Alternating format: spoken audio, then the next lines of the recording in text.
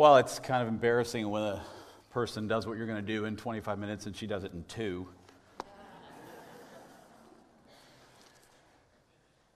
Before we jump in this morning, I just want to acknowledge something. I want to just acknowledge that we are, as you know, still dealing with changes and restrictions and all around the pandemic, and we are constantly looking into those, talking about them as we plan for fall events, and we do this as a way to better love our neighbors and to better care for and love one another. And not a week goes by that we don't talk about whether some change needs to be made or that sort of thing. And along those lines, it's no secret that our nation, our community, even people in our congregation, that we're all over the spectrum in terms of comfort levels with not wearing masks or less social distancing measures. And I want us to love each other well in that too, and simply choose not to be judgmental towards people who see things differently than you do. I know we can do it, but sometimes I just want to be able to encourage us to do it because the society in which we live is not encouraging us to do that. So let's love each other in that way. And along those lines, speaking to those of us who are more comfortable without masks and aren't quite as strict in the social distancing, can we just be aware that not everybody in the room here at ECC is where we are in that comfort level and aren't necessarily looking for a lot of hugs or handshakes or for you to stand within 6 feet of them? Just be aware of that and be sensitive as a way that we can continue to love one another in the body of Christ. Thanks. All right, jumping in. We have been talking about presence. We've been talking about our ECC touchstones of welcome, transformation, and presence, and we're going to continue that conversation this morning. In my experience, and I think also I could make a case for it throughout history, people of faith at different times in history have been tempted to pull back, all faiths, tempted to pull back and hunker down because it's difficult in the world, or we want to protect ourselves from being corrupted by the evil forces in the world or whatever. We may build a literal mission compound that we hide in. The problem is, of course, that's not the way God does it. That's not the way God is related to us. And so I want to ask the question this morning as we look at this third touchstone, as we look at it, to ask the question, what did God do and what should we learn about how God did it and what God did? My first day in my Old Testament class in seminary, my much beloved professor, Dr. Fred Holmgren, presented us with a chart. It was a 6-foot tall chart, 2 feet wide, and very strange looking. At the top, it said this: Histomap. 4,000 years of world history, relative power of contemporary states, nations, and empires. And all the way down this, you see it starts at about 2000 BC, goes all the way down to the early 1900s because the thing was published in 1931, so that's as far as it goes. And you have these blobs that appear and expand and shrink and run different lengths of the chart to show you the relative power and influence each of these nations or states had throughout these 4,000 years. And so over on the right there, you can see that's China. And that one runs all the way through the 4,000 years. It does this, but it's always there, no surprise. The left here, you see Rome, the Romans. Big old blob there for a little while, maybe a long while. But by about 1500 AD, they kind of just disappear off the histomap. And then down at the bottom, you see the blue coming in over here on the left. The United States begins to gain power and flourish down into the beginning of the 20th century. And if the map were here today, it would continue all of those things as well. So here's what would happen. Fred Holmgren would show us this. I assume he did this in every Old Testament class. He would show us this map, and he would say, now, I'll try to copy his voice as best I can. It was very unique. And he would say, well, when God wanted to speak to people, when God wanted to reveal himself to human beings, which people did he choose? Surely he would choose the powerful people, the influential people. That's what God would do. Maybe God chose these people. He'd point to a big old blob. He'd say, they're strong, they're powerful. Surely God will choose them. And then he would say, but no, God did not choose them. Oh, well, then maybe God would choose these people. He'd pick another blob. They're strong, they're powerful. Yes, I am sure God will make his name known to the world through these people. And then Fred would go, no, he didn't choose them either. And then he would get this wry look on his face. He might even chuckle. He'd say, so whom did God choose when he decided to reveal his character and his ways to the world? And he would point and he would say, he chose these people, the Hebrews, about 4 or 5 in from the left there. The Hebrews, a small and almost inconsequential group of people when you look at the sweep of things. God chose them. They are inconsequential. They have a little power for a moderate amount of time. They do have some influence, but they really don't have much at all when you look at the whole map. I'll show you kind of a big picture. You can see the little square up there, the rectangle. They're right in there. That's where they are. And he would say, God chose the small people, the inconsequential people who did not have all the power. That's where God revealed himself to humanity. These people are a blip on the radar when you look at the whole map. They're the Bay City Rollers of empires. If you don't get the Bay City Rollers reference, it's because my point is correct. My sister loved them, but it didn't last long. If I said the Beatles, we'd be talking about Rome, or U2, right? That would be Rome. But the Hebrews were the Bay City Rollers. They just didn't have much power. And yet that is how God works. God does not hunker down and say, I'm going to protect this, or God does not choose the big power and say, we're going to really bowl people over with this. God chooses the inconsequential, the small. And he inserts himself into that situation, and he hides in plain sight, and he starts small.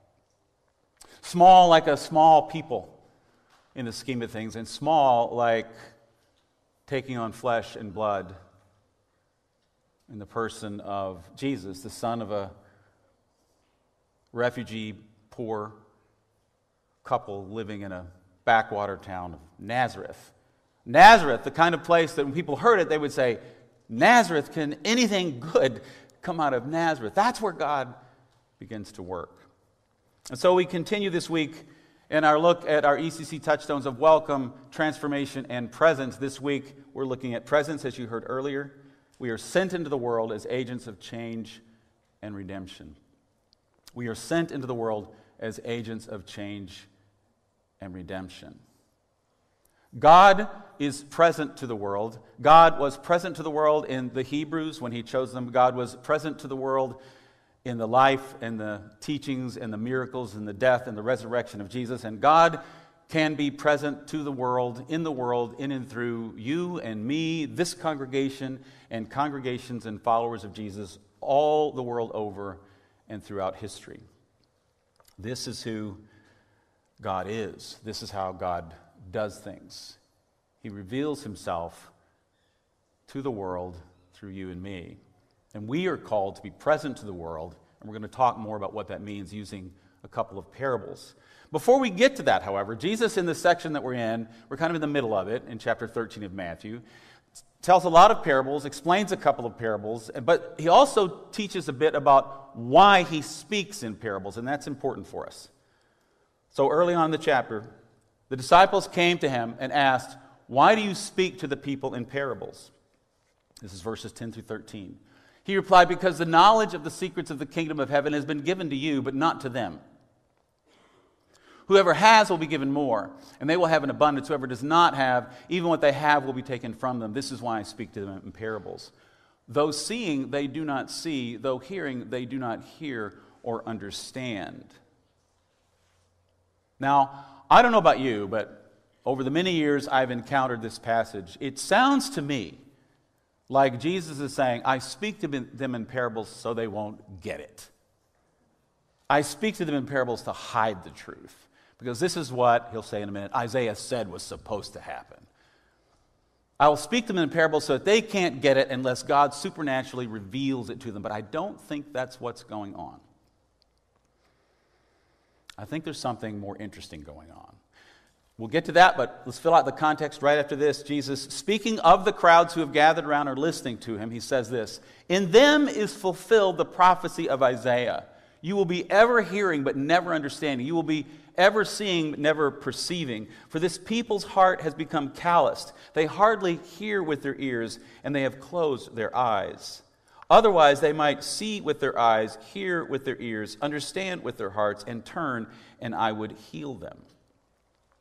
Again, it sounds like what Jesus is doing is saying, I'm going to hide the truth. They're going to have it supernaturally revealed to them before they're going to understand what I'm trying to tell them. That's what it sounds like, unless we look at it a little more carefully and we see that actually what Jesus is saying is, when Isaiah said this, he was not making a prophecy, he was lamenting in a prophetic way the nature of human beings, the nature of the people of God. They were hard-hearted. They were calloused. They were unable to hear what God was really saying to them. They were unable to perceive the truth of what they were seeing. This is who they are. If they weren't like that, they would turn and repent and God would heal them.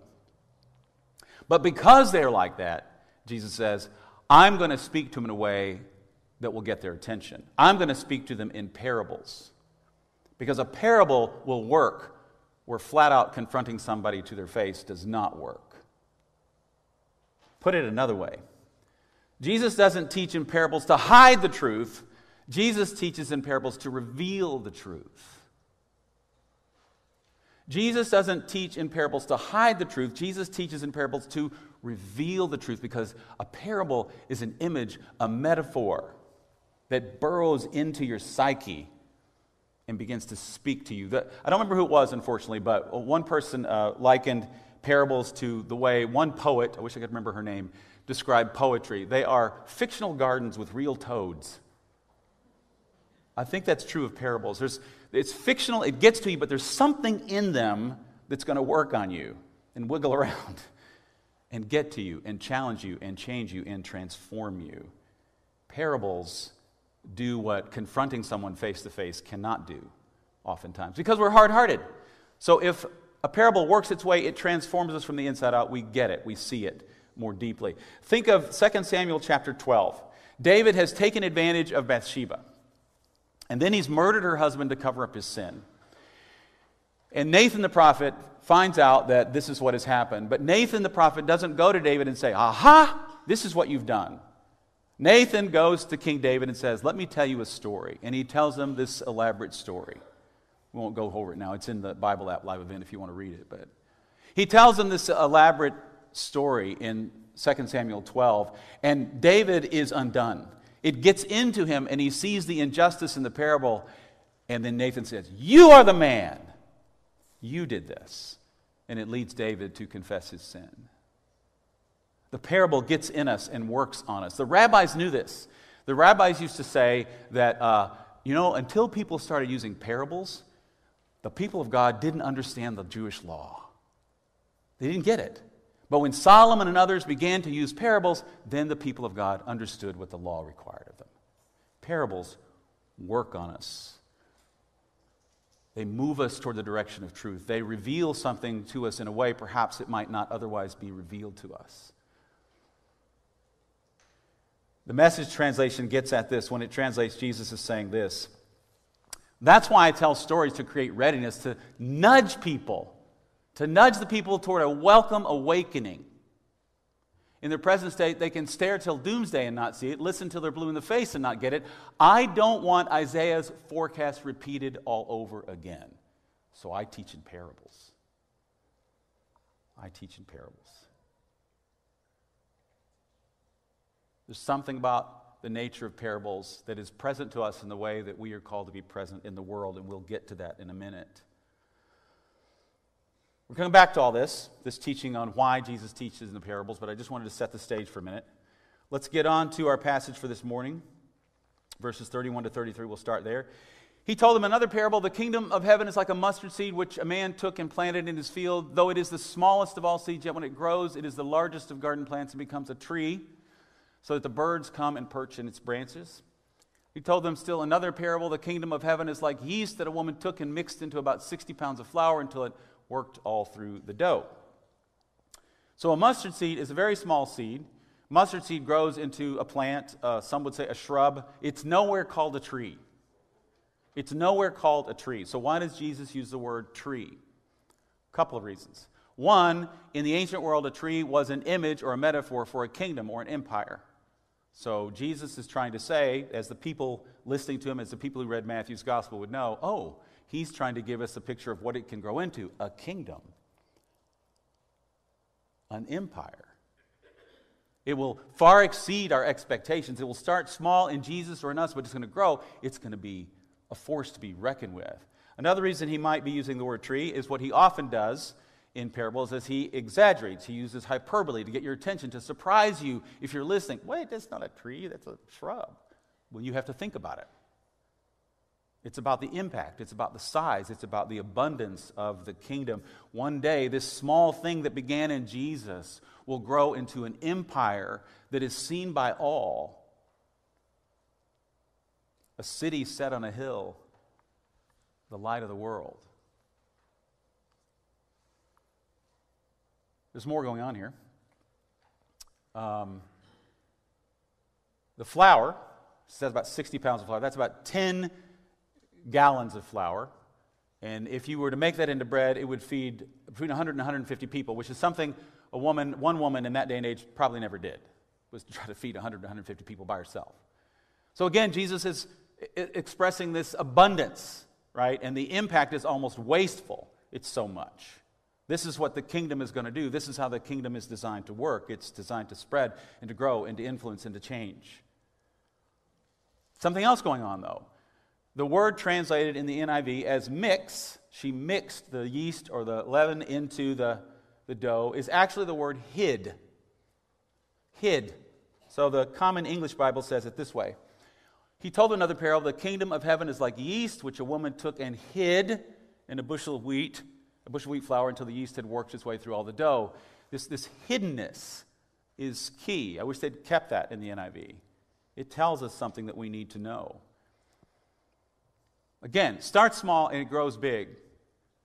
Past our expectations. No one would have thought that like this small band of disciples would result in this happening all over the world on Sunday mornings. No one would have thought that when God entered into the world of this small group of people called the Hebrews, that it would result in the birth of the Messiah and later become the largest religion in the world as of 2021, 2.4 billion adherents. This is what the kingdom does. It is in the nature of mustard seeds to be planted in the ground, to grow roots, and to become a large plant, a shrub, possibly 8 feet tall. It is in the nature of yeast to give off carbon dioxide, and to cause the dough to rise. It is the nature of the kingdom of God to grow and to expand. And it will do that if we let it. We can try to do violence to it, and people have, but that doesn't stop it. It continues to grow. No one would have expected these disciples, uneducated, common men, to launch a movement that results in that. 2.4 billion adherents. This is the way of the kingdom. And when you and I have the kingdom within us, when you and I are part of the kingdom, we take and we are hidden in the world, among our neighbors, among our coworkers, among our friends, and we are like a living parable, hidden and doing its work. We don't have to hit people over the head with it. We just allow the Spirit of God and the presence of God to work in and through us. And so Jesus gives us these two images so we might know that it starts small, it grows, and it becomes magnificent and powerful and broad and deep and beautiful.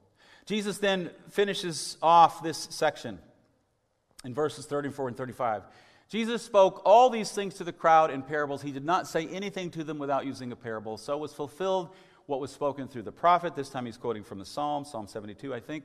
I will open my mouth in parables. I will utter things hidden since the creation of the world. Here's this theme of hiddenness again. The kingdom of God is hidden in the Hebrew people. The kingdom of God is hidden in the Son of God, conceived within the womb of a poor peasant girl.